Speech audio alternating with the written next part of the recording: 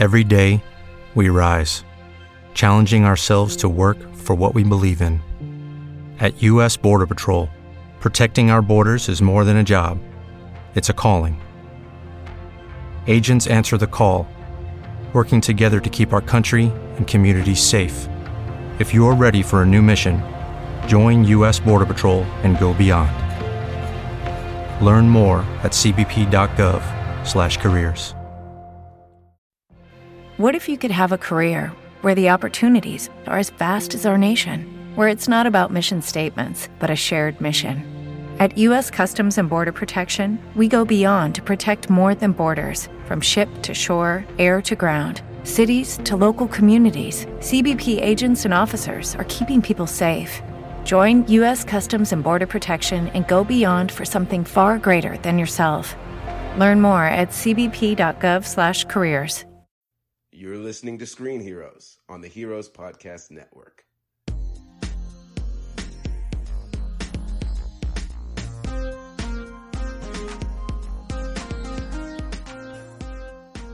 Hey everybody, welcome back to Screen Heroes, the film podcast here on the Heroes Podcast Network. I am your regular host, Derek, and I have with me just one of my lovely hosts this week, and that's Ryan. Hey buddy. I'm not lovely this week, but hi. I'm very disheveled, so if you're not in the live stream, then you're missing out on the most homeless looking Ryan you've seen in a while. Fair enough. I mean, I think you look fine. I mean, my beard's a little intense because I haven't shaved in a while. But your head is very, very shiny. My head is a little shaved. I shaved it yesterday, so it's a little stubbly. But okay. Well, it looks good from here. Well, I've got the touch-up appearance on, so you can't see how I do old too, I but really it's not look. helping me. You just need more light. You need more light. That's what it is. Yeah.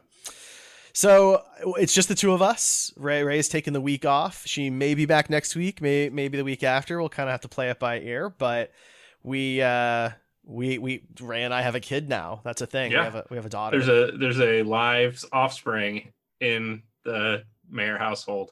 Yeah, it's true. It's real. She's real. She's here. Deal with it. That's right. And she's named after one of the best Gelflings I've ever known in my life. I mean, I've only known a handful, but I mean, just not the name is. I know it's a Star Trek thing, also, but it's both. It's both. Yeah, it's absolutely both, and that played a role in it. But yeah, her name is Kira. So, which is the best Gelfling to name your kid after, probably. I think Brea so. is pretty cool. There's some other cool ones, but yeah, Brea I don't is know. Cool. Jen is kind of a boring name, so yeah. Sorry for all the Jens out there. But yeah, so she's named after that character as well as Major Kira Nerys in Star Trek Deep Space Nine. So kind of dual nerd. Deep cuts. Yeah, absolutely. I think the Dark Crystal Kira is a little bit more of a deep cut than the Star Trek Kira. Well, because I mean, in Star Trek, she was one of the principal cast members for 7 seasons. So that's fair. Yeah, versus... and not Dark Crystal is from 1982, and nobody that's younger than like 35 knows what that is. Right, exactly. So yeah, she's not in the prequel series, right? On Netflix, which is the only thing anybody knows about. Apparently, they don't even know there's a movie, which is sad because the movie is fantastic. Agreed. But anyway, let's continue on though. So this week, what are we doing? So Ryan and I thought it would be fun just to talk about Ghostbusters a bunch, mainly because it's one of Ryan's favorite fandoms. I love Ghostbusters. We both cosplay Ghostbusters and all those types of things. So we thought this would be, it's spooky. It's October. It's our first October episode of the year. So we'll go with some Ghostbusters stuff. But before we dive into that, we have news. So let's talk news. We'll get the sad news out of the way because I know Ryan's really bummed about this, but Glow has been officially canceled, even though its final season was already in production. Yeah, they completed photography for the first episode, principal photography or whatever it's called. So yeah, it's really unfortunate. If you haven't watched Glow or if you haven't listened to the show before, yes, I love Glow. I think it's a wonderful show. I'm not really into wrestling, but it's just a really well-made and fun show. And it's really disappointing that they got another season and then they took it away. And Netflix really lately is, I mean, I don't know. I don't know why I'm subscribed at this point. It's tough because they're losing The Office, They just lost Parks and Rec this month. Yep. Which those two shows were constantly on repeat for me. And I mean, that's a tough one for a lot of people, but then they canceled Dark Crystal Age of Resistance. They canceled the 4th season of Glow. They canceled all the Marvel shows. I mean, I'm sure I'm missing some, but they are just irritating me right now. And what shows are worth watching? Stranger Things and like The Witcher, I think, are the only two really that I'm excited about at this point. So yeah, it's frustrating. Yeah, and I'm with you on those completely, and we don't even know when those seasons would hit anyway. Yeah. So, like, you could probably go 9 months without Netflix before either of those seasons drops, right? And with the way Netflix drops stuff, they do it all at once, so you could just spend a weekend and knock that out and be done with it. And, you know, like, that might be, like, these are the shows that impact us personally, but across the board, Netflix has recently done this where they've officially reordered a show and then canceled it. And that, as a fan, has got to be worse than just canceling a show. You know, I mean, for Glow, this is my first experience with it. And yeah, I mean, if they had done this with Agents of S.H.I.E.L.D., if ABC had done that, like announced, because they announced at the same time they were getting season 6 and season 7. If they had canceled season 7, I would have been pissed. And in this one, I'm not as big of a fan of Glow as I was of Agents of S.H.I.E.L.D., but I am a fan. And yeah, it sucks. And this is the first time I've ever had that happen. So yeah, it's a new feeling for me and I don't like it. It's unfortunate. You know, they're using COVID as the explanation for it because of the close contact required in Glow, since it is, you know, a show about wrestling. But I mean, they could have just delayed it. There's not really a reason to cancel it outright unless they really just wanted to cut loose those expenses. I have no idea what that show costs to produce. You know, for a variety of reasons, Netflix is not super transparent about those types of things, but I can't imagine it's one of their more expensive shows when you look at The Witcher, you look at Stranger Things, where there's massive special effects and monster type creatures and, you know, things of that nature. I can't imagine Glow is up there as far as budget. No, but it is a period piece. So, I mean, you know, that's have to, you know, that's expensive, but so is Stranger Things. And then on top of that, it's also the sci-fi epic with a lot of special effects. So I can't imagine that that's a good excuse in this case. I don't know. And because of all the streaming wars that have happened now, and now you've got Peacock running and they've got their Parks and Rec back, and, you know, HBO's got a ton of stuff planned that they've got in the works, you would think that Netflix would want to keep anything popular going to give people a reason to say subscribe, because I'm in the same boat as you. Right now, I'm looking at all of my streaming services and I don't know why I'm keeping Netflix. I've also kept Disney Plus though, and the last thing I watched on that was I think it was The Mandalorian. So I don't know why I still have that. I'm just really bad at canceling things when I'm not watching them, apparently. But it is important to note that at normal price, Disney Plus is still half the price of Netflix. True. And for me, we've got it bundled with Hulu, so it really only costs me a penny because we got it free through Verizon. So, you know, that's Netflix, fine. You don't get that same justification. Right. Netflix is the second most expensive streaming service after HBO Max, and I use HBO Max on a regular basis. So, you know, it has more stuff that I'm currently watching. We rewatched Friends. They've got all the DC content, and now I'm rewatching Fresh Prince of Bel-Air. They're going to have the Bel-Air reunion special and those types of things that keep me interested in it until, you know, we get to see Titans and Doom Patrol return and that sort of thing. Yeah, we definitely watch Hulu way more than we watch Netflix at this point, especially now that Parks and Rec is gone, because The Office is fine too, but Parks and Rec is a little lighter. I think that The Office has a lot of stuff that's questionable at this point. Yes. Yeah. But yeah, I mean, yeah, it's with those gone, I don't know why I'm keeping it around. I don't even think we have a release date for Stranger Things or The Witcher at this point. It's season 2. So. Mm-hmm. Yep. Yeah. So that's it. That's Glow. Glow is no more. I feel bad for everybody who was really into that. I kept meaning to watch it. I just never got around to it. And now I'll have even less of reason to do so, which is a shame because I've heard really nothing but good things about it. Yeah. All right. Well, moving on, let's talk some Disney stuff, and then we'll move over to the Warner Brothers world. We've got 2 big pieces of news for Disney. First, apparently Disney Plus is going to do a Nick Fury series starring Samuel L. Jackson. And, you know, that's not like the most shocking thing in the world, right? Because he's been a huge part of the MCU. But Ryan, I'm curious, what would you want to see from a Nick Fury show? Is there a particular time period or story arc or anything like that that you would prefer? I'd prefer them not to do a Nick Fury show because Really? there's so many other characters that are way more interesting than Nick Fury. He's, I don't know. For me, I mentioned Agents of S.H.I.E.L.D. I'm a bigger fan of that and those characters than I am of Nick Fury specifically. He was on that show a couple of times, but I would rather see like a Quake show. I think she was great on Agents of S.H.I.E.L.D. and there's so many other characters that they could do, and Nick Fury is like the least interesting one for them to pick, in my opinion. I like Samuel L. Jackson, but I don't know what they're going to show that would be interesting. Yeah, it's a fair question. My thought process is that he's a little cheaper because he doesn't have superpowers. Right. Sure. But I mean, they're it's giving a movie budget to everything they're doing anyway. I mean, I don't know. Does Falcon and Winter Soldier don't have superpowers? I mean, well, I mean, to an extent they do in that, like, you've got like a jet suit with wings where you can fly, and then sure. And Nick Fury has like big guns, and like he has the little cube thing that has holograms come out of it, and he has all these other things. You know, I mean, he's got access to all this advanced tech and everything else too. So I don't think that's any more ridiculous than the wingsuit. Yeah, maybe not. I don't know what the budget is for this show. We really know very little about it at this point, and we don't know when it takes place either. So there is a chance it could be very expensive, because if it follows Spider-Man Far From Home, and spoiler alerts for the end of Spider-Man Far From Home, but Nick Fury is not even on Earth. He's way out in space, with Sword. Yeah, so you can end up needing spaceships and aliens and do stuff with the Kree and all of that. And if they have other characters they could do that same stuff with, that would be really cool. You know what I mean? It's just, I don't know. I like the other shows, Moon Knight, She-Hulk, all these other shows that we're getting that are introducing new heroes that are maybe lesser known to the general public. I think Nick Fury, they're just doing because they have a big actor attached to it, and why not?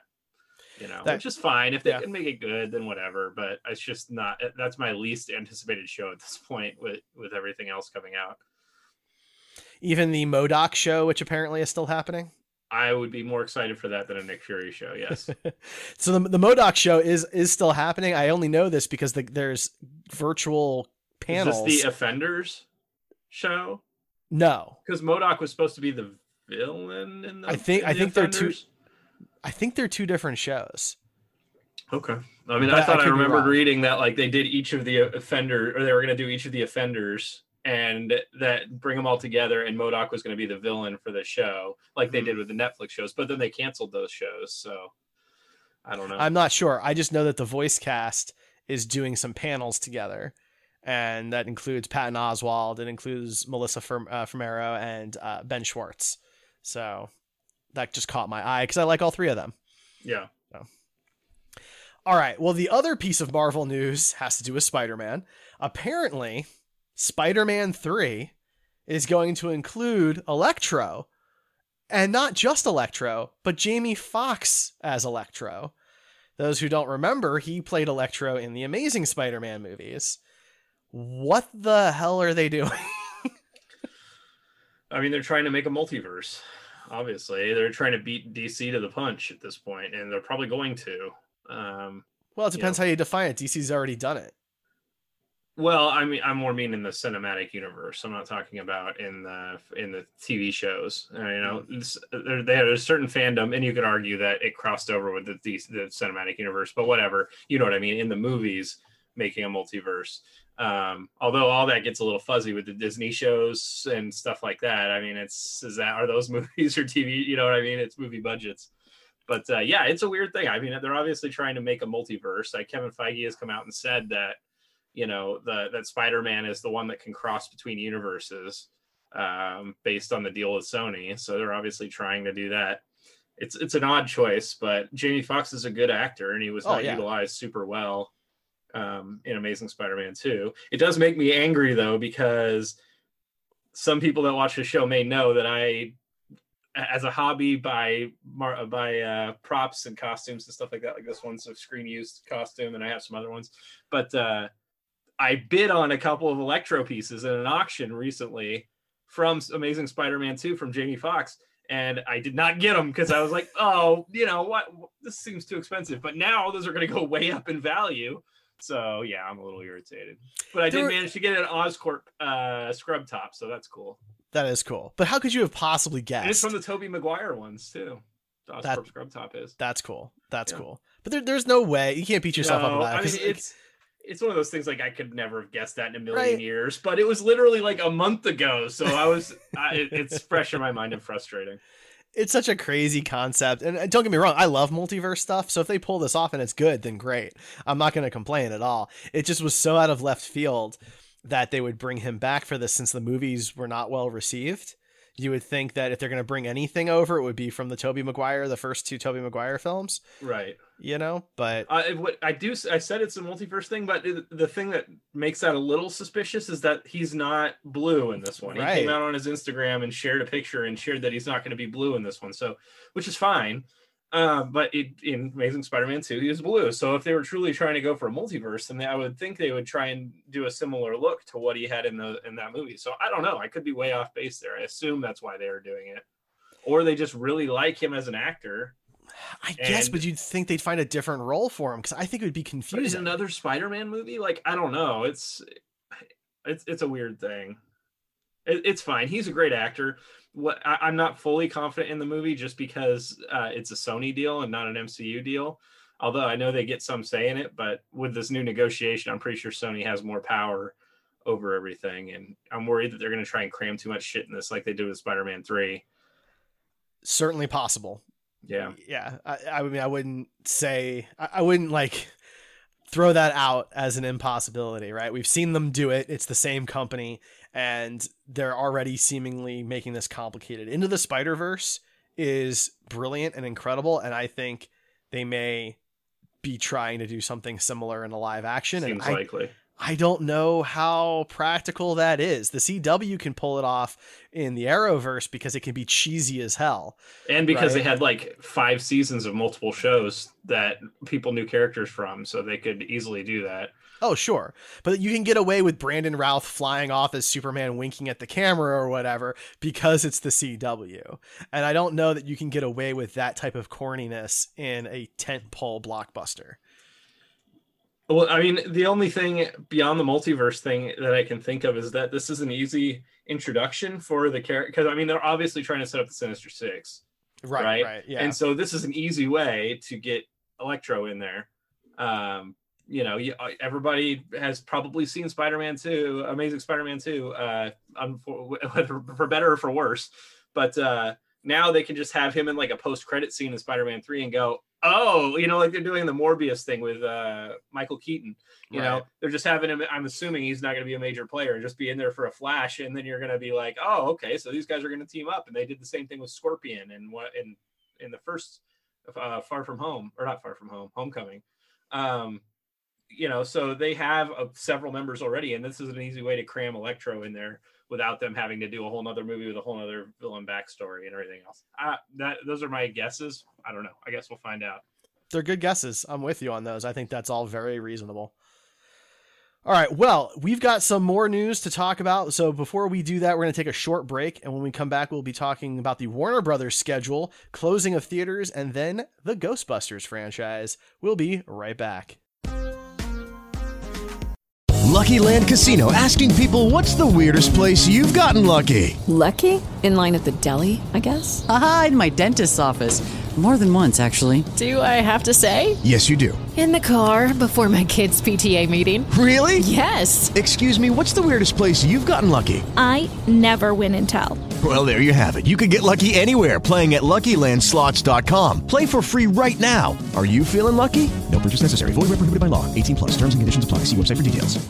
With the Lucky Land Slots, you can get lucky just about anywhere. This is your captain speaking. We've got clear runway and the weather's fine, but we're just going to circle up here a while and get lucky. No, nothing like that. It's just these cash prizes add up quick. So I suggest you sit back, keep your tray table upright, and start getting lucky. Play for free at LuckyLandSlots.com. Are you feeling lucky? No purchase necessary. Void where prohibited by law. 18 plus terms and conditions apply. See website for details. And we're back. All right, let's keep talking news. So Warner Brothers, their entire movie schedule has gone into upheaval this week, today really for the most part, because of COVID. So James Bond, Bond 25, has officially pushed out of 2020 into 2021. Dune has officially pushed out of 2020. Black Widow already had pushed, right? We're starting to see more and more of these movies push out of 2020. Wonder Woman 1984 is holding on around Christmas still. And I think there's a couple other smaller, much smaller productions that are still holding out. A lot of rumors going on about Wonder Woman that it's going to be released straight to digital and everything else. I don't buy into that at all. I don't think they'll do it. I mean, if they were going to do it, they'd do it on something else, not one of their big tentpole blockbuster movies. Part of the problem with Wonder Woman is it was already delayed like almost a year. Yeah, it was supposed to come out like August of last year, wasn't it? Well, the original release date was a December, but they moved it because they didn't want to compete with Star Wars at the time. And then, everything just kind of fell apart at that point. But long story short, Cineworld, which owns the Regal movie theaters here in the United States, has basically said that as of next week, they're going to shut their theaters back down because there's not really anything playing anymore. Ryan Reynolds' Free Guy is the other kind of larger movie that's still slated for this year, for 2020. I feel like that one I could see coming out on video on demand. Yeah. And I would consider paying for that one. It looks good. I would absolutely pay to watch that because I think it looks great. And the early reports are that it's actually one of Ryan Reynolds, if not his best movie. But yeah, so Regal is big. They're not AMC big, but they are definitely one of the top players across the United States. They're pretty big. They are large. Not here in the Midwest, but well, AMC is part of the largest theater company in the world, so the AMC is number one, right? But Regal's definitely like top 3, and this is pretty huge. Now, Cinemark and AMC, they haven't said anything about what they're gonna do at this point, but movies have not been doing well. Tenet has not made much money. In fact, Bill and Ted Face the Music has made almost as much money doing their straight to VOD release as Tenet has made in its theatrical run. And they came out about the same time. That's not good for a lot of reasons. So you're clearly not going to make, Black Widow, Wonder Woman, James Bond. None of those movies are going to make $500 million on straight to VOD. That's just not going to happen. Right. So these movies are all pushed. Because of this, with Regal shutting down, Warner Brothers has basically shaken up their entire schedule. The Batman has officially pushed to 2022. That one's my saddest one, probably. It is a little sad. It's not shocking at this point, but I mean, just running down the list here. So Wonder Woman still Christmas this year. The Matrix movies actually moved up a little bit. It's now December of next year, 2021. It was originally going to be a 2022, but Dune is pushed almost a full year to next October. The Batman is March of 2022. The Flash now is November of 2022. Shazam 2 has pushed all the way out to 2023, and Black Adam no longer has a date. Well, Shazam Gate 2023 is going to be fire. I tell you that much. I'm so sad about this because for everybody who listens, how much of a DC fan I am. How much I love these characters, how much that while the DCEU has a lot of problems, I've really liked this cast overall, and I've found some bright spots in these movies, and damn if Shazam isn't one of those bright spots. I'm just so disappointed that it's June of 2023. 3 years from now is when Shazam 2 is coming out. I'm pretty sure the math checks out that your kid will be in 6th grade by that point. So. Not quite. Okay. Quite. My mistake. I'm not great at math. She'll be old enough at that point to watch the movie and then give me her opinion of it. So. Oh, that's scary. We'll have her on the podcast. There you go. But man, I'm so bummed. I get it. I understand. COVID's a big problem. These movies can't even film appropriately or at all in some situations. And the movie theaters are closed because there's nothing to show. They can't send these movies straight to VOD with the types of budgets that they have. Shazam wasn't that big of a budget, though. I mean, I'm sure they're giving a bigger budget on the second one, but it was still 160. I mean, no, it wasn't. Wasn't it? Shazam? No, it was less than 100. Was it? Maybe it was 100. It might have actually been 100. It was like 90 or something, I thought. Because Shazam and Captain Marvel had similar budgets, if I remember correctly. I'll look it up real quick. But it doesn't matter that much. Either way, though, let's say it's 100 just for even numbers. I still think it would be difficult, not impossible, but difficult to make up the budget on TV shows have $100 million budgets now, and they come out on streaming services. So I mean, I don't think that's too crazy, and especially if you're charging for the movie, you don't charge for the TV show beyond. Well, the number says at 85 million, so maybe that wouldn't be horrible if they haven't given it much of a bump, but Shazam may be the exception. Most of these superhero films are getting larger budgets, right? I can't imagine Pattinson's is that big. I mean, maybe it is. I don't know. Pattinson's Batman seems more like an indie film than a Batman movie, or than like a, you know what I mean? Yeah, the Batman is definitely much more grounded. But for example, the Suicide Squad and Aquaman both got 165. Those are not grounded. Yeah, those are much larger, different films. Plus, you have a whole group of people you're paying on that. True, yeah. And so, like, I don't know what Wonder Woman 1984 got. I'm gonna see if I can pull that up. That's a 10-pole budget too. You would think so, but I'm just curious to see how big that one is. We don't have budget information on that one yet, unfortunately. But the first Wonder Woman film, just for a basis of comparison, its budget was 150. Yeah. So I mean, I believe that. You know, but either way, you know, these streaming services though that's how they pay for these larger budget shows, right? So $90 million for The Mandalorian season 1, or, you know, what was it? 30 million for Swamp Thing? No, Swamp Thing was like 80 million. Was it 30 million? That was the tax credit. And that's okay. You know, so those are pretty expensive, and they are, at the end of the day, the most expensive thing on those platforms. Well, right? Look at the Lord of the Rings thing that's coming out for Amazon. That's like crazy budget. It's like 50 million an episode or something like that. Well, no. So it's 200 million for the first season, and the first season has 20 something episodes. Okay, so it's still a lot for it is. For a TV show. It's the most expensive TV show ever made to date. Absolutely, and I mean even the Star Trek shows. The first season of Star Trek Discovery was 80 million. Yeah. So, I mean, I don't think it's unheard of to release a movie that has $100 million budget onto a streaming platform, especially if you're charging $20 or whatever for each view. But keep in mind, these are also superhero films that, like, people get disappointed when they don't make $500 million or more. That's true. Right? Like, Justice League was a financial failure at $600 million. You know, so, you know, forget the actual quality of it aside, just the numbers of it, you know. Right. So these movies are meant to make hundreds and hundreds of millions of dollars. I mean, what's the Snyder Cut costing at this point? It's got to be. There's some weird reports. Their initial reports were 30 million. Now they're saying maybe as high as 70. Yeah, and that's on top of what they already paid for. Right. When Zack Snyder was initially shooting. So I mean, none of this, I don't know. It's very wonky the way that they judge the success of these things on VOD stuff, but yeah, the Batman hurts me. I'm disappointed in Shazam also, because obviously I love that movie, or the first movie, but the Batman, that first trailer, I mean, I was like, man, I'm gonna have to wait less than a year to see this, essentially, or around a year to see this, and now it didn't get delayed that much, but it still hurts, you know. I mean, it's a year and a half away now. Yeah. Instead of a year, you know, at the end of the, like, it was supposed to be a year this weekend, right? October 1st. And now it's March 4th, 2022. So it's a big delay, you know. Yeah, it's a frustrating one, but I mean, I understand. I mean, the lead of it got COVID. So, you know, you got to be cautious with this stuff.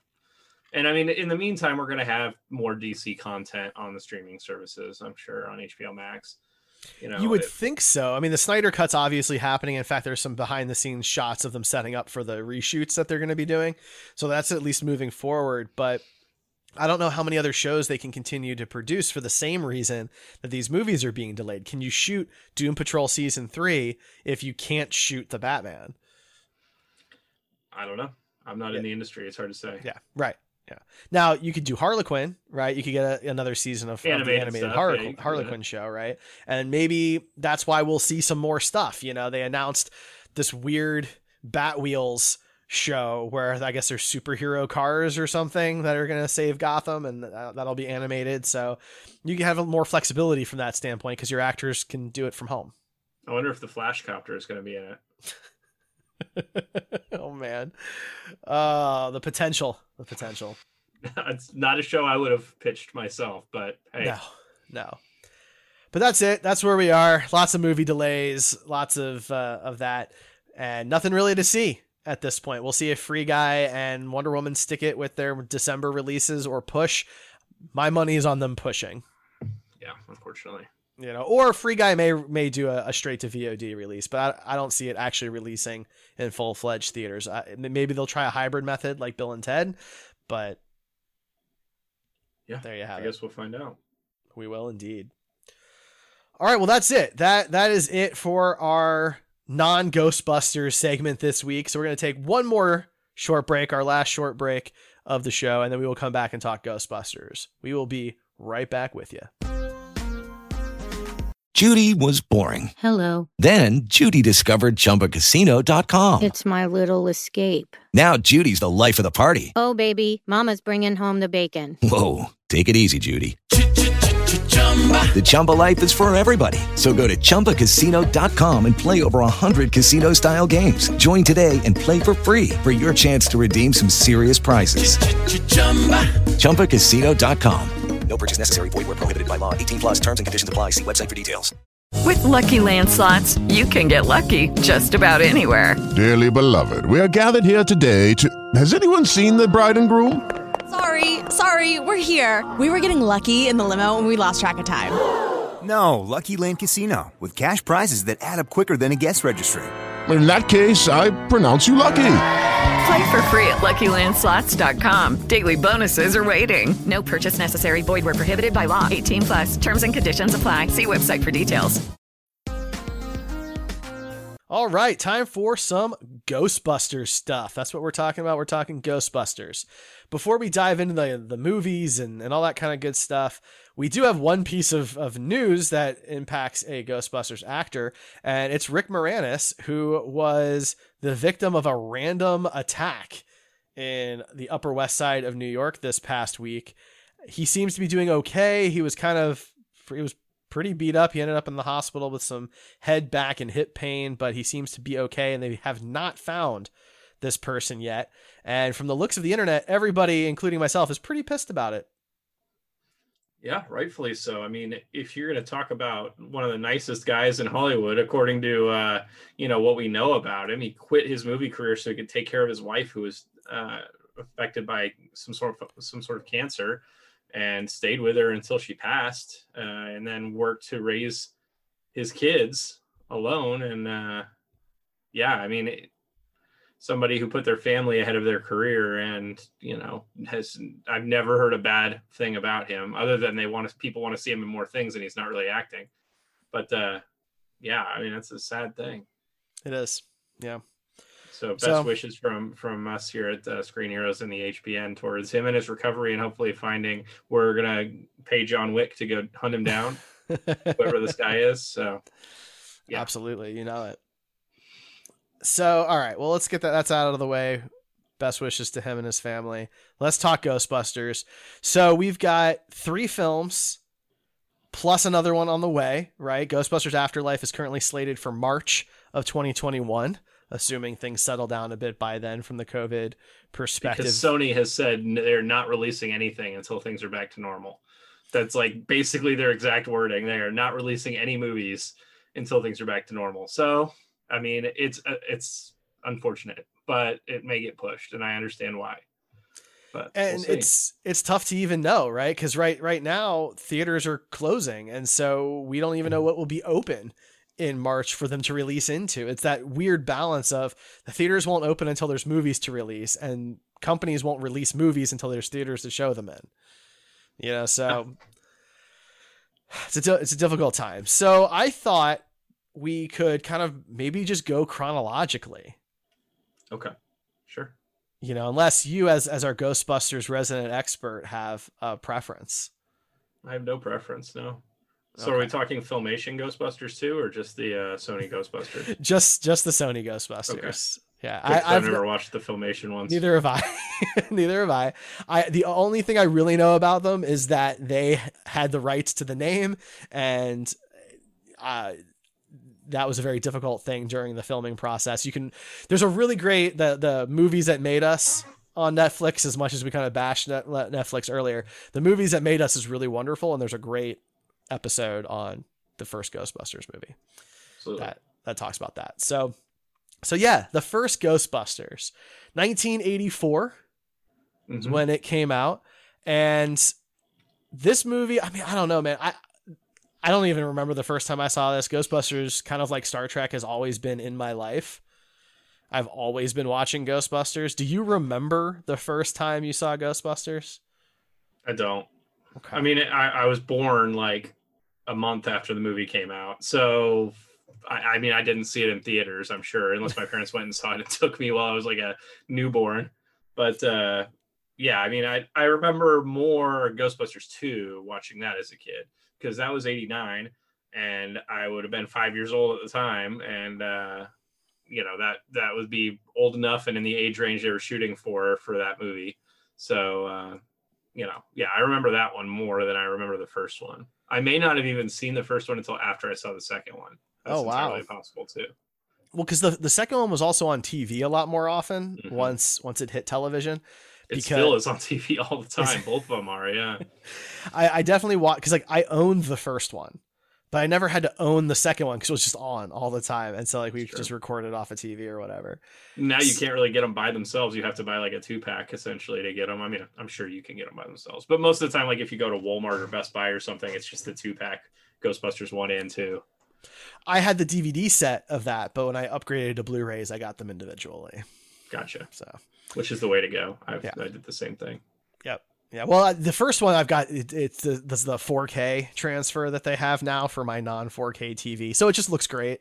Is it a Steelbook? It is not a Steelbook. No, Blue Jewel. That's sad.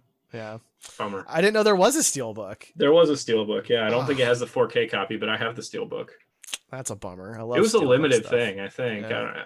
Well, that's how all the Steelbooks are limited. You know, if you don't know about them, they're gone. Yeah, just like that. True. So I'm curious, because I know like you're big time Ghostbusters, right? Like you used to be part of a local group. And I ran a local group. Yeah. I'm sorry. You ran a local group, and you've got a proton pack that's pretty much as screen accurate as possible. How can you define what got you hooked to that level? I don't know. It's kind of a weird thing. Like I remember the movies, watching them as a kid, and I thought they were really cool. And I remember the line from the second one about the guy that wanted to get a proton pack for his kid brother or whatever, and Egon says it's not a toy. And I remember that as a kid, and that was super frustrating because the proton pack was so cool, and I always wanted one. And I had the little Kenner one, and before Hasbro bought them out, and whatever else. I still have my original Ghost Popper from my childhood, the one that shoots like the little Nerf disc things. That's cute. Yeah, I mean, I wasn't a huge, my teenage years were mostly dominated by Star Wars, but then like when I got to be an adult and moved out on my own and stuff, I remember just like stumbling across someone that built their own proton pack, and I didn't realize that was a thing people did, building things for movies. I had never given it much thought. And yeah, then I was like, holy crap, I can actually own my own proton pack. That's insane. And so I did it. I built my own proton pack, and it just spiraled out of control from there. I built 2 more since then, and I have built the car, and I built, I have a business where my biggest products are from Ghostbusters related. So yeah, I mean, I don't really have a specific moment. I mean, in my adulthood, I remember the place I lived when I decided to do this, and I remember the morning that I discovered it and things like that. But my childhood, kind of blurry. I mean, I collected all the real Ghostbusters toys. Me and my brothers did. I still have a lot of them, but yeah, I mean, it's just been kind of the teenage years were a little bit less Ghostbustery, but in my early years and in my adult years, it's definitely been a dominating force in my life. So when I was in first grade, I was living in Jersey, and my best friend at the time, his name was Josh, and he had all the Ghostbusters gear, all of it. He had proton packs stuff. and traps and, you know, the PKE meters, all of that cool stuff. I didn't have any of it. I had a couple of action figures from the real Ghostbusters, but I didn't have any of like the wearable, like actual stuff. Right. And so we used to go to his place and we would gear up because he had 2 of everything, I guess, so he could play with friends. And we would go into his unfinished basement and play Ghostbusters because there was like, his basement had like this black tar stuff that kind of like came down the walls, and that was our slime, you know. It was as close as we were going to get, but I remember that vividly, and I always wanted my own Ghostbusters stuff, and I never got any of it until I was an adult and knew you, and I decided to modify a Spirit Halloween pack to make it look a little bit sharper, and now I have one of those. Not as cool as yours, but I also have one of those Spirit packs, so I mean they're kind of a hard deal to beat at this point. They also weigh a lot less. You know, it's my preference to wear that one versus my full size one. Yeah, because like the Alice frame, and then I have like a wood board on the back of it. That all weighs more than the actual pack does. Yeah. Versus like your real one is what? It's like 50 pounds. Yeah, that's hardcore, man. Yeah, it wasn't fun. You know, you start to like your traps start to swell after a while from all the weight, and so. You know, the next day I walk around looking like I have no neck, like a football player, because they're so swollen. It's not because I have actual muscle there; it's because I'm in pain. Sure, yeah. I much prefer to, or like the times I went to Dragon Con with the Ecto, where I just had to drive the Ecto and I didn't even have to bring my proton pack for the parade or whatever. I just got to drive and make everybody else walk around me in their Ghostbusters gear. So yeah, that's nice. That's a good gig. That's a preference. Yeah, that's a good gig. Just sit and drive. It's not bad. Yeah.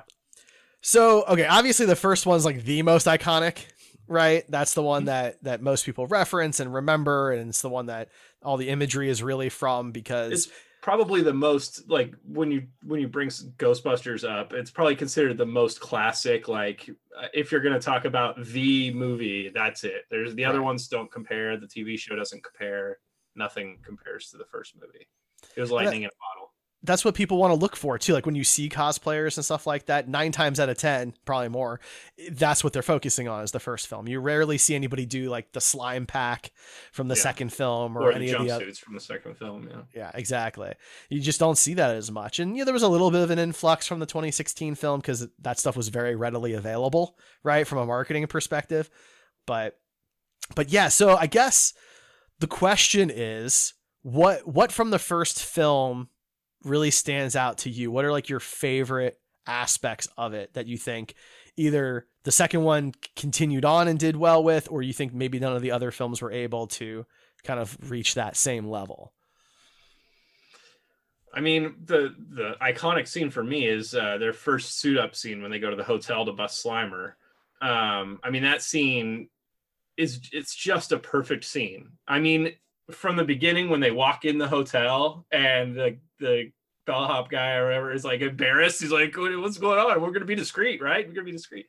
And to the part where Venkman is trying to price what they're charging and Egon's in the back going, doing the subtle numbers and stuff. Oh man, it's just everything about that scene is perfect. And sure, the CGI maybe isn't as good, but the type of CGI they used in this movie was totally different than what they had used before. And the way they did Slimer and the proton streams and things like that, rotoscoping and all that, was not like a super popular technology at the time. So, all these things, the ghosts, I think, still look pretty cool in most of the scenes. So there's a couple scenes of Slimer where it looks like an obvious overlay, but like the librarian ghost looks really scary even today, I think. Some of the stuff holds up really well, and I'm hoping that in Afterlife that the proton streams still look that classic look. I don't want them to look super out of place, but I do want them to keep, that same feel. And I think that Ghostbusters 2 kept that same feel, and a lot of the ghosts actually looked better in the second one because of technology. Sure. But Answer the Call, I think they went too far, if that makes any sense. With the effects, the ghosts were cool looking, but they went so far in the opposite direction to make them look like photorealistic, and super detailed, that I think that took some away from it. So I just rewatched all 3 movies in the last 2 days, and I still think the original, other than the monster dogs, the demon dogs, you know? Yeah, those didn't hold up super well. Other than them, I think the rest holds up pretty freaking good. But to be fair, the terror dogs, the scenes where it was like a practical thing and not like an overlay, those look really good. Absolutely. Okay. Yeah. It's when you can see it like running, jumping out of the closet. Or, right. Yeah, exactly. Then it doesn't look quite right. It clearly looks pasted on, and the coloring and the shading doesn't look like it belongs in the same place. But I think everything else looks really, really good. I think the effects hold up. I think they still are iconic. I think they're unique. Nobody else has ever really done anything like that since, unless they're parodying Ghostbusters. And I think that that's kind of important. And every cast member is perfect too. Like, there's not one person in that movie that stands out as bad. You know what I mean? There's not one weak performance in that movie.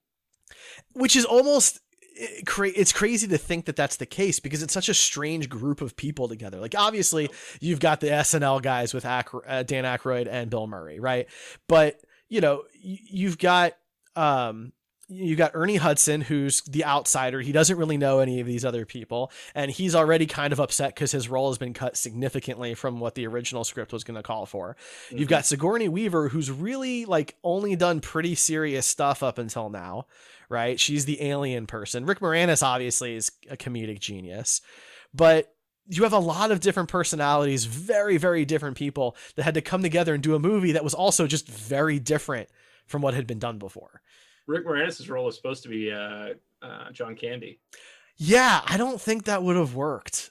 That's the thing, is like all the actors that they said that were originally supposed to be in the movie, like Belushi and some of those, I don't think the movie would have been anywhere near this as successful as it is today, as it actually was, if you had those actors in those roles. Eddie Murphy, I think, was supposed to be Winston at one point. Well, he was supposed to be one of the original three. Was Eddie Murphy. It was supposed to be Dan Aykroyd, Eddie Murphy, and Bill Murray originally. Yeah, right, then he after Harold Belushi, Ramis. after Belushi died. And then, yeah.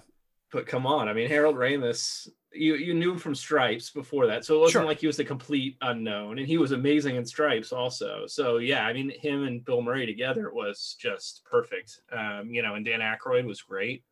I mean, it was just, yeah. And I think, again, that's where Answer the Call kind of fell. Not that anything is wrong with any of those actresses, but and I've talked about this on the podcast before, and that I think that they tried to make it a gimmick, whereas they used 4 men for the first one, so they have to use 4 women for the second one, instead of just taking the best comedians that they could find for that material and using them. Well, I think the big downfall is more that not only did they do that, but they basically are playing those 4 guys. Right. It's the same 4 characters. And if you're curious about our thoughts on Answer the Call, which is the 2016 Ghostbusters, that's episode 30 of Screen Heroes. If you want to go all the way back to episode 30, you can listen to that. But at the end of the day, all 4 of those characters are the same 4 characters, right? Yeah. They're filling the same roles. And I think that's the bigger detriment, is they didn't try to just be new characters. I also think they didn't really get a handle on what was so good about the first one. Paul Feig seemed like he had an idea of what was so good about the first one, but then Answer the Call was mostly potty humor and queef jokes and things like that were not, those kind of things were not what made the first one good. It was smart for the most part. There was some dumb humor too, but it was mostly smart humor and clever jokes in the first one.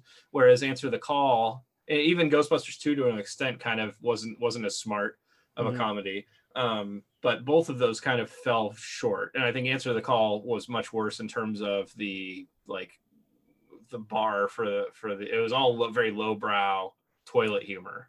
Well, because the original Ghostbusters it is a comedy, but it's barely a comedy. Right. Because it's really a sci-fi action film that has comedic moments. Amazing comedic moments, but yeah, I mean, but that wasn't the comedy all lands. It all lands, but it wasn't like the comedy's the backseat. They were right. The comedy's not the star. The star is the characters and the story and the special effects. And then there's these awesome jokes that are in there. Whereas in Ghostbusters 2 and in Answer the Call, I feel like the goal was to make a funny movie that happened to be about Ghostbusters. Right. Right. And I think that's where the priorities got flipped. They ended up with this perfect balance in the first movie of this great action film that's really fun. Yeah. And they focused on the fun, which I get, right? They wanted to make it more kid friendly. It happened in Ninja Turtles, right? They wanted to sell toys and action figures and all of that. But there's something about that balance. And the first one has the advantage of PG-13 not really being a thing. And you can have, casual smoking, and you can have a character. Casual? There's a lot of smoking in that movie. Oh, totally. All the time. Yeah. Right? Ray is smoking in most of his scenes. Yeah. I mean, most everybody in the movie is smoking more than they're not. And then you have I guess a lot of it circles around Ray. Really, I haven't thought about it, but and Ray gets, sexual favors from a ghost at one point. Which is weird. Yeah. Which is weird. But and you have to keep in mind, Dan Aykroyd has a weird ghost thing in his life. He's obsessed with ghosts, and so that's actually way cut down from what was in the original script, so you can imagine how far it went in the original script. Oh sure, absolutely. It's just but what they were able to get away with and still get a PG rating, that wouldn't be something you could do today. Right. And so they have a little bit of leeway there, and then you just happen to have some of these actors who are just incredibly iconic actors. And that some of that's luck. Moving on to the second movie for a minute. The second movie is better than I always remember it being. People don't give it. Here's the problem. The first movie was so good that people are going to compare it to that. Of course, right? Why wouldn't you? It's the sequel. But if you take it on its own, it's still, I know it came out in 89, but it's still a pretty dang good 90s comedy sci-fi movie. It's still, it's people don't give it enough credit. And the message was really good. I mean, there were problems with it, of course, but yeah, when you compare it to one of the most iconic movies of all time, then yes, of course, it's not as good. But take it on its own, which maybe you were able to do this time versus when you've watched it in the past, it's still a pretty solid movie in its own right. It is good. I definitely think it's good. And I think it's just one of those problems of it being overshadowed. So when you look back on it, if it's been a little while, you just remember how great the first one is. And the second one's, its real shortfalls, I think, for the sequel is that it rehashes a little too much, because the Ghostbusters have to prove themselves again, right? They have to get locked up again and then get let out again. Right. And that's not great. You've got, the relationship between Bill Murray and Sigourney Weaver. They've got it like that again. And I think that the other stuff, the new stuff, the evils, the mood slime and the possessed painting and the Statue of Liberty scene was great. Oh, the courtroom scene is so good. The brothers, Scoleri brothers, they look so perfect. Even today, they look so good. Yeah. And that stuff is scary, wonderful. And that's the problem, I think, is that stuff is great, but the core of the film is basically a copy of the first one. Right. Which has now gotten really popular with Star Wars and, some other movies. Yeah. But yeah, you're absolutely right. I think another part that between, like, if you're comparing the first movie to like Answer the Call, even the second movie, is that like the first Ghostbusters movie, this gear is like all experimental, right? They have no idea what they're doing with it other than maybe Egon and maybe Ray a little bit, but everybody else is like, I have no clue. And by the end of the movie, they still don't really know how to use it. I think we need to cross the streams and, whatever. But in Answer the Call, by the end of the movie, they're doing like backflips and grabbing ghosts. They're doing like action. It turned into like an action movie. Yeah. And that's a huge problem. Part of the charm of the first one is that it's just like four dudes that built this gear and now they're doing something crazy with it. You know what I mean? Busting ghosts. And, by the Answer the Call, it turned into like it was prototype gear, but then by the end they have ghost wood chippers and like they're doing crazy stuff with it. It didn't have the same charm. I think the gear looked cool. I did like the way a lot of the gear looked in Answer the Call, but yeah. Well, the moment in the elevator at the hotel when they switch on Ray's pack and Egon like kind of scoots into the corner It's just, which is funny because if you've messed with a proton pack or built one, there's no switch on that proton pack on the side there. People call it in the Ghostbusters groups the Spengler switch, because he just like does a flip motion on the side of the pack, but there's no switch there to switch it on. It's actually on the thrower. That's how you switch the pack on. But some people, that's how they do it later in the movie too. Yeah, but if you actually look at any of the packs in any other scene, there's no switch there at all. I never noticed. That's interesting. There's actually like an Allen bolt, and that's what I think he's kind of pretending to flip. But yeah, there's nothing there. But that scene right there is part, when I talk about the hotel scene, that scene is amazing. Mm-hmm. You know, that elevator scene right there, it sets the tone. Yeah, for about the equipment and how ridiculous it is. You know, absolutely. Yeah. Egon's a smart dude to be able to build this stuff, but it's still super experimental, and they could easily blow themselves up. And yeah, so flipping that switch in that scene and everybody like slowly backing back, it's just everything that everybody does in this movie, even in the background, the four main actors or Sigourney Weaver, Rick Moranis, it's all gold. You pick up things every time, something subtle in the background that you didn't pick up the last time you watched it, and it's all just amazing. It's what happens when you get 4 or 6 or however many amazing improv actors together, and comedic actors, or just amazing actors in general. I mean, yeah, it's like I said, lightning in a bottle. It's tough to compare. I will say, I still to this day, I'm still frustrated with how they handled Winston and Ernie Hudson's character in both movies, really, because I get that the original black guy was supposed to be Eddie Murphy and Ernie Hudson's not Eddie Murphy, but Ernie Hudson's a really good actor and Winston's a cool character that I like a lot. I like his perspective of being the outsider who's not a scientist, who doesn't really know what to believe, but he's a bit of a religious man. And so he's willing to buy into this stuff. I like the character a lot, and he is sidelined in both movies. And in the first film, it's understandable because it's essentially a recast. But by the second film, you know he's there. You're writing it for him as an actor. And he's still, like, when you look at the boxes for the movies, his name is not on the cover. Oh, also, like, the courtroom scene, which is one of the most iconic scenes of the movie. Where is he? He's not in. He's in it in the beginning. Yep, but then he disappears as soon as the ghosts show up. Right, he's gone. Right, and it's just... I can forgive the first film because of the train wreck that the production process was for that movie, and the fact that that wasn't who the actor was supposed to be. But by the second film, when it was all intentional, I don't really know what the excuse is at that point to not make him an equal character. I mean, at this, you have to remember you have a frame of reference of the time period. It's at the time that it wasn't casting a black actor for a relatively unknown black actor was not something that was as important to audiences as it is today.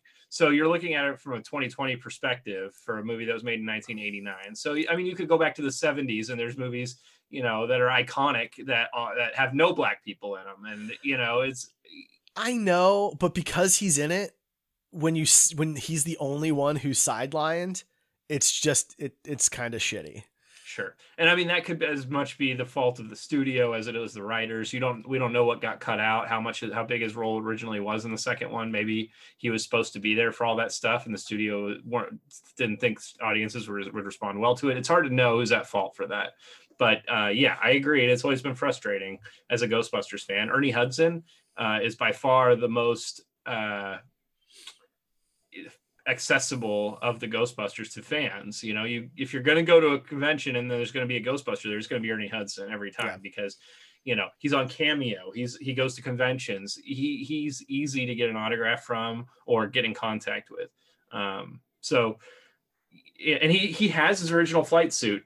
Fan groups have built him replica proton packs as gifts because he mentioned in an interview one time that he wishes he could have one of those proton packs. There was a whole project back when I first started building my first one to get him a pack, and everybody would contribute money or parts, and they built him a super accurate pack. But he's always been like that. He's always been grateful because that movie basically set off his whole career, and Ghostbusters 2. So yeah, I mean, he's always been super good with the fans. So it's even more frustrating looking back now. But, did they know all that stuff was going to be the case? No, they didn't know.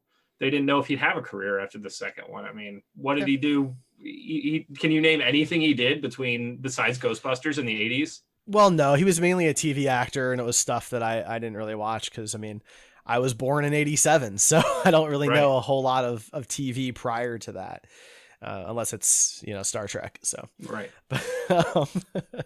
So then we have Answer the Call, which is a 2016 film. It got the subtitle later when it went to video digital release and all that. Yeah, it was originally Ghostbusters 2016 is what people referred to it as, but just Ghostbusters. I will say, rewatching it last night, actually, the most frustrating thing about it is actually when you watch it on home release, they did this thing, and I don't know what the process is called, but it's like faking 3D, where you've got the letterbox and certain things will pop outside of the letterbox to make it appear like it's three-dimensional.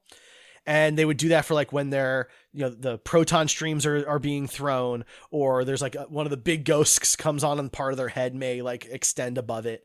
And it is distracting as hell.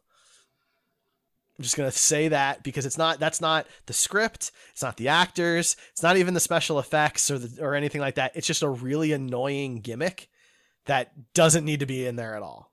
Yeah. I'm just going to throw that out. Gimmicks are a problem with that movie just in general. So, I mean, the whole movie, in my opinion, was based on a gimmick.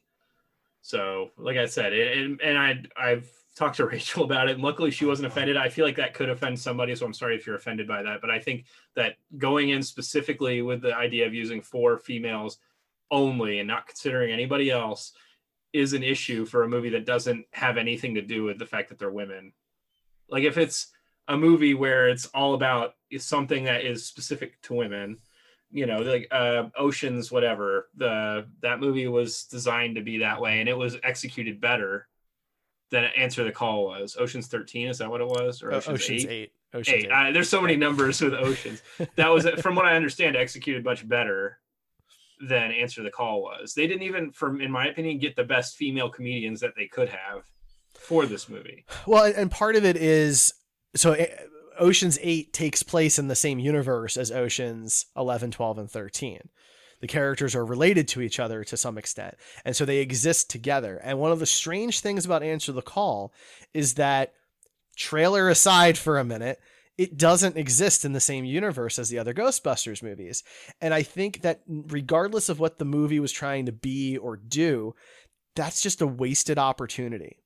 There's no reason, like, since the Ghostbusters were a failure by the second film, there's nothing to say they couldn't have been a failure 25 years after that, or to have it take place in a different city like Chicago or LA or something, and just have this exist where we know that they could bump into each other. It's just a weird decision.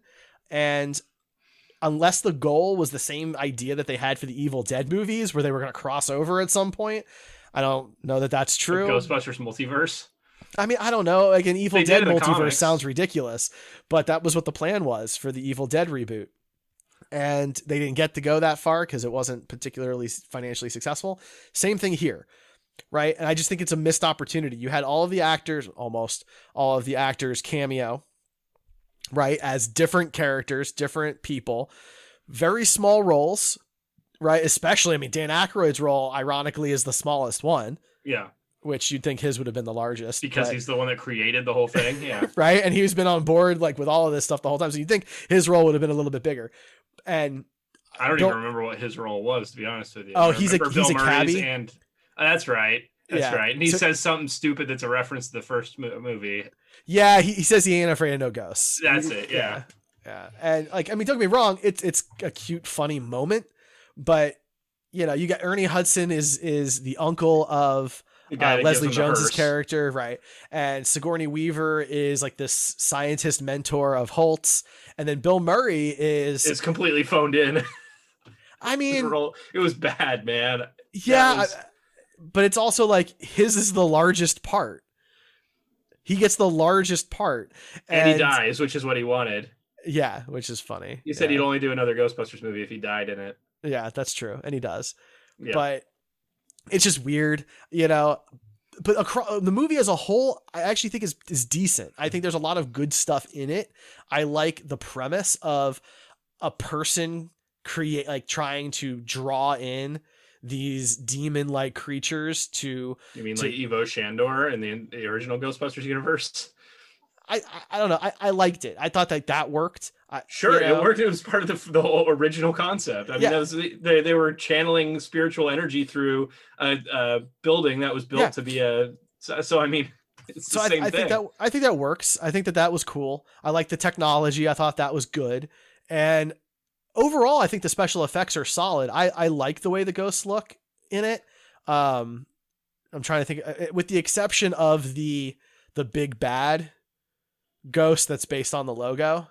I don't really care for that, but like the parade balloons looked really good, and the flying monster creature and the dude on the stilts, I thought that all was visually very strikingly good. I thought it was too, but looking at it doesn't say Ghostbusters to me, right? I think that was my problem, was that it looked too good. The original the original movies have their own appeal, and like you said, a lot of the special effects and character designs worked really well in those movies and still hold up.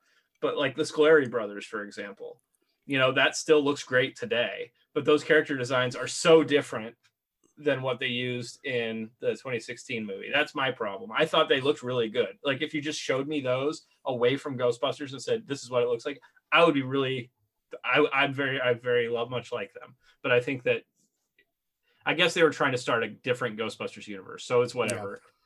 It's tough for me to judge because of that. It is. The opening, I think, is really good in the mansion and everything. I like the opening. You don't like the opening? It's basically a complete ripoff of the first movie with the librarian. So I mean, it's your problem was that Ghostbusters 2 hit a lot of the same beats as Ghostbusters 1, but then you don't have that same problem with this one. Well, no. I think the difference is Ghostbusters 2 was an extension that leaned too much on the previous one, but this was trying to start over. And so I expected them to redo things. That makes no sense. Sure, it does. Okay. No. Wait. When you're doing a sequel, you want to see new content in the same universe. Okay. Right. But when people reboot something, they tend to take aspects and literally copy them. Right. So I just was expecting that already. Okay. You know what I mean? Sure. I mean, I understand where your logic is coming from. I just don't agree with it. Okay. Fair enough. I like the haunted house concept and the fact that this guy was like giving them a tour and he's got like little gadgets to make the place seem haunted. And then it actually is haunted. I thought that just worked really well. Sure. I mean, it was fine. It wasn't the worst part of the movie. What's the worst part of the movie? The humor. I think probably just overall the dumpling or the jokes about the fucking dumplings or whatever it was, or the soup. The soup. How it didn't have like the little pieces of bread or whatever in it. I don't remember exactly what it was, but the queef joke was like, come on. I mean, there's just a lot of the humor being so lowbrow. It was the most disappointing part to me.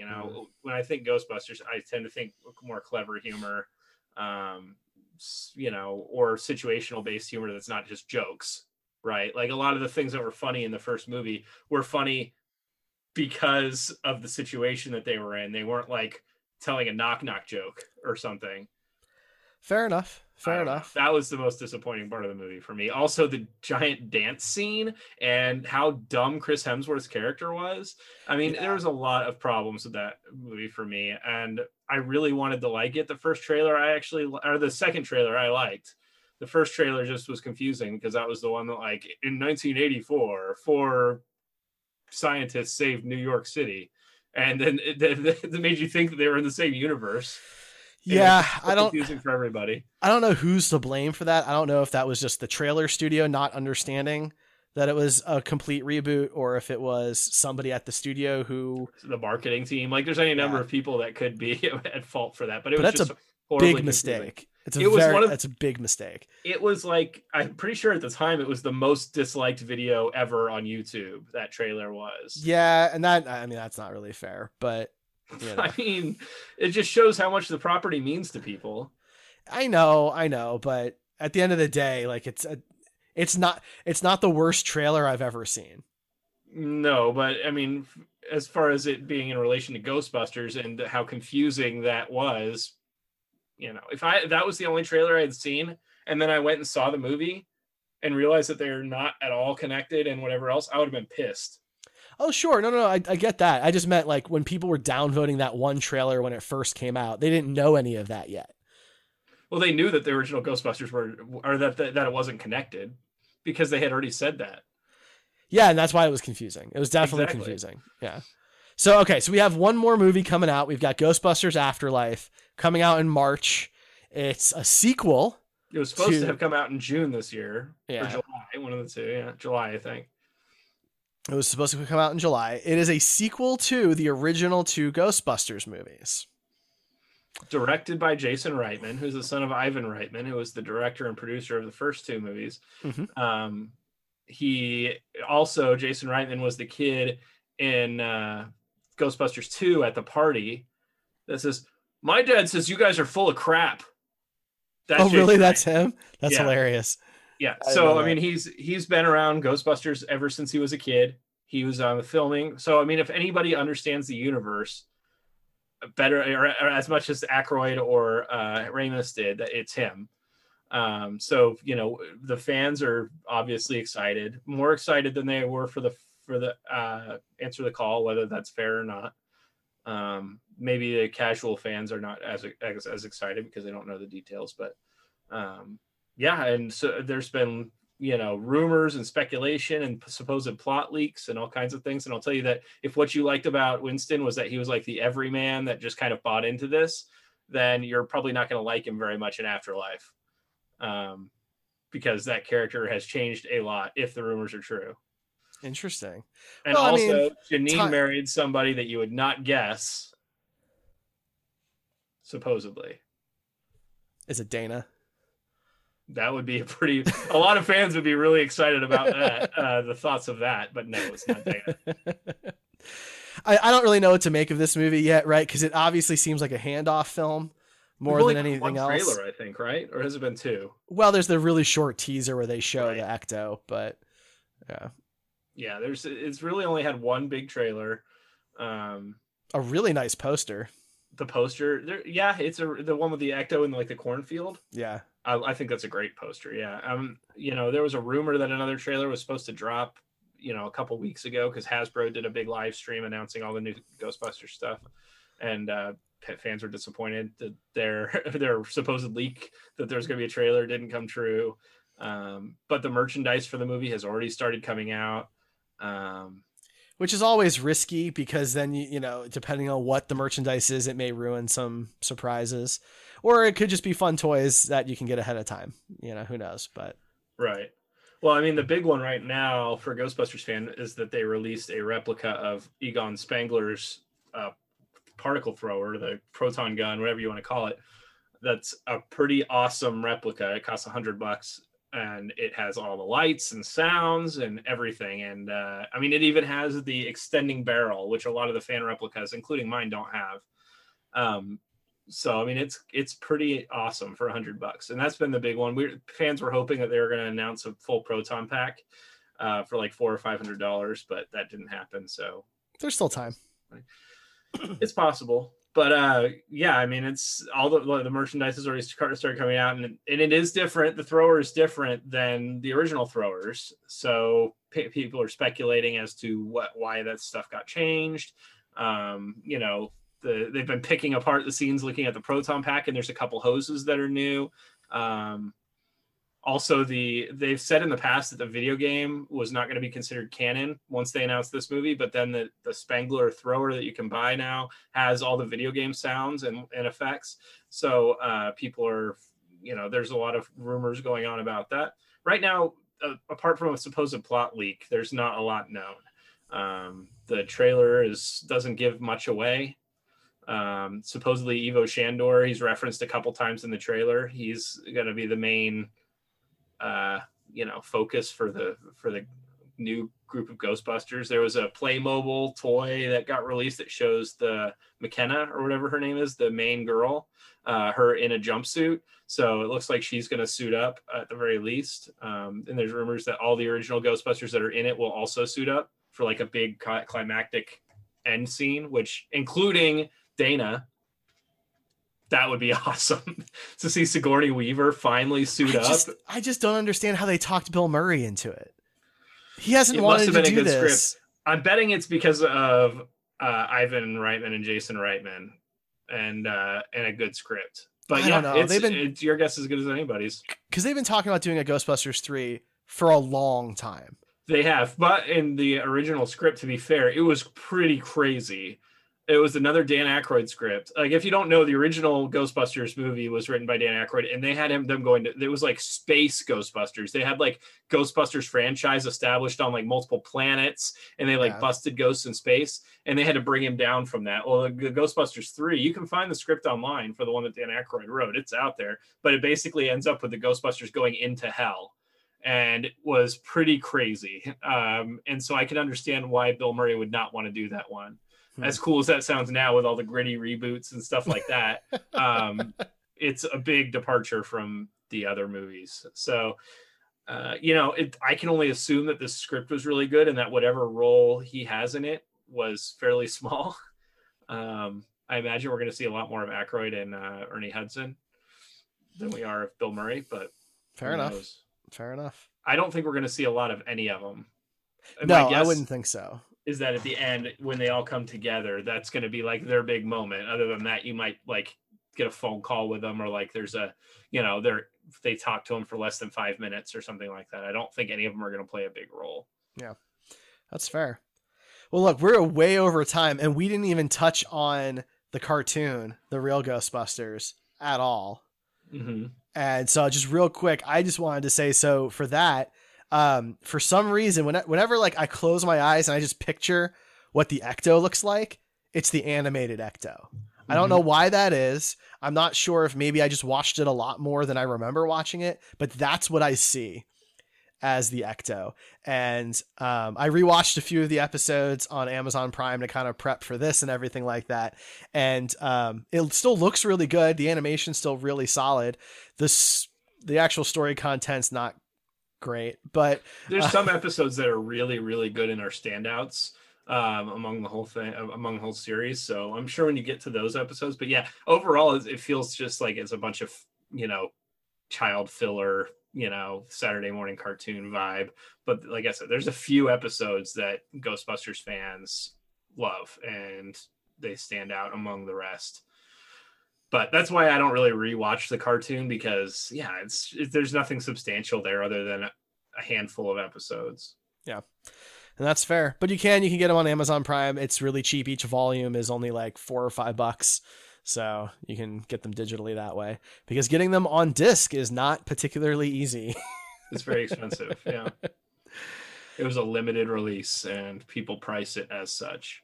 Well, you can get the individual volumes that were released on their own, and then there's a set that's like a really low grade set of some of the volumes. It's kind of it's very complicated if you want to get it on disc. But yeah, the one like actual complete series is like $500-$600 now. Yep. It's insane. So, okay. Anything else, Ryan, about Ghostbusters that you want to mention or tell people, or if anyone wants to cosplay a Ghostbuster, do you have any recommendations for them on where to start? It's kind of a really super complicated thing to build if you're going to build a proton pack from scratch, but like the Spirit Halloween parts are really good, and I definitely recommend those if you're going to do Ghostbusting cosplay. But if you're going to watch the cartoons, the best episodes, in my opinion, I don't remember the titles of them, but one of them is about the People Busters, where they basically go into an alternate dimension and they're the ghosts in that dimension, and they're getting busted these other ghosts, or like zombie looking Ghostbusters with like slime tanks, are trying to bust them. That's a really great episode. There's also, I think, a couple of episodes with the Boogeyman and Egon that were really, really good. And anytime Sam Hain is in it is also really good, but it's not as good as you remember for the most part, other than the animation quality is good. Dave Coulier voiced one of them for a while. I don't remember if he did it the whole run or not. But no, he split it. I'm drawing a blank on who he split it with. I had looked because I was really curious who some of the voice actors were. He plays Peter. So Lorenzo Music plays Peter for the first half of the series. And I think what drives me nuts is he's trying to sound like Bill Murray. Yeah. Yeah, it's not good. And he doesn't sound like Bill Murray. So, I think if I remember right, they like asked Ernie Hudson to voice his own character, or he like put his name in for the role, and they said he didn't sound enough like Winston. And so he didn't get the part. Yeah, so they gave it to Arsenio Hall. Right. And then Frank Welker plays Stantz. Maurice LaMarche plays Spangler. Maurice LaMarche, yeah, of course. Yeah. He's great. So, And then you can't forget about the Extreme Ghostbusters cartoon, which is actually the only one that you can actually stream the whole thing for the price of whatever your subscription is. It's all on Hulu. I haven't watched it in its entirety because I don't know why, but it has a disabled Ghostbuster, differently abled, I guess I should say, a Ghostbuster in a wheelchair. It has Rat Tail Egon Spangler, Rat Tail 90s Egon Spangler. All the gear is really cool looking. There's a goth chick that's one of the Ghostbusters. It's pretty neat from what I have seen. I just haven't finished it out in the series because it was never kind of like a canon thing that people talked much about. But yeah, it's on Hulu in its entirety. So if you're ever curious, it probably holds up better than the original cartoon does. And that's fair. And, Maurice LaMarche is back in that, but he's joined by Tara Strong, who most people follow. Roles, I think. Yeah, which is really cool. Alfonso Ribeiro is in it from Fresh Prince. Billy West, who's done a ton of amazing voice work, is in it as well. So there's some good voice actors in the Extreme. So you're going to check that out, right? So I had planned to, because I like the style. I think it looks really good. Yeah. Yeah. It's kind of a passing of the torch before Afterlife comes out. It's kind of a passing of the torch style thing too. So absolutely. Cool. Well, yeah. So that's going to be it then for us this week. I hope you enjoyed our Ghostbusters conversation, and happy Halloween month, because I love Halloween. And so I'm going to be celebrating it all October long. Sorry that Rachel wasn't here. Yeah. Hopefully she'll be back next week, but we'll see. We want her to make sure she's healthy enough and the baby is taken care of appropriately. Absolutely. We don't want her to have to feed halfway through the thing and hear suckling noises through the microphone. No, that's not going to happen. It's not going to happen. We've got that all planned out. We've got that worked out. It's just a matter of if it's next week or the week after. So I'm not going to tell you what our topic is for next week, because it'll depend on whether or not Ray joins us, but we will be back. Could be next Suburban week. Commando. Could be. Who knows? Well, you'll have to join us to find out, right. Or, follow us on social media, because we'll be posting about it there. Ryan, if people want to reach out to you and talk about Ghostbusters or anything of the like, how might they do that? You can find me in our Screen Heroes group on Facebook. All right. Or on Twitter, but I don't really post much. And I mean, I'll see your response, but I might ignore it depending on what it is. So yeah, at Buster Props on Twitter. And I'm, of course, at the Star Trek Dude. You can find us, the Screen Heroes Podcast, at Screen Heroes Pod on Twitter, or heroespodcast.com. And yes, go find us on Facebook. We have a Facebook group, Screen Heroes. It is a forum, and we have memes and tournaments and posts and news and lots of great stuff. We live stream the show straight in the group, so you can chat with us. Thank you to everybody that chatted. We actually had some nice conversation in chat tonight, so thank you very much. Mostly thanks to one or two people, but we see you. We appreciate you people. We do. We very much do. But, we are also just on your podcast app of choice. We are now available on Stitcher and iHeartRadio, as well as Google Podcasts, Podcast Addict, Spotify, Apple Podcasts, Spreaker. We are all over the place. You can hit us up. We have a wonderful link tree that will take you to everything. Just go check that out. Thank you for listening. We will be back next week. We'll catch you then.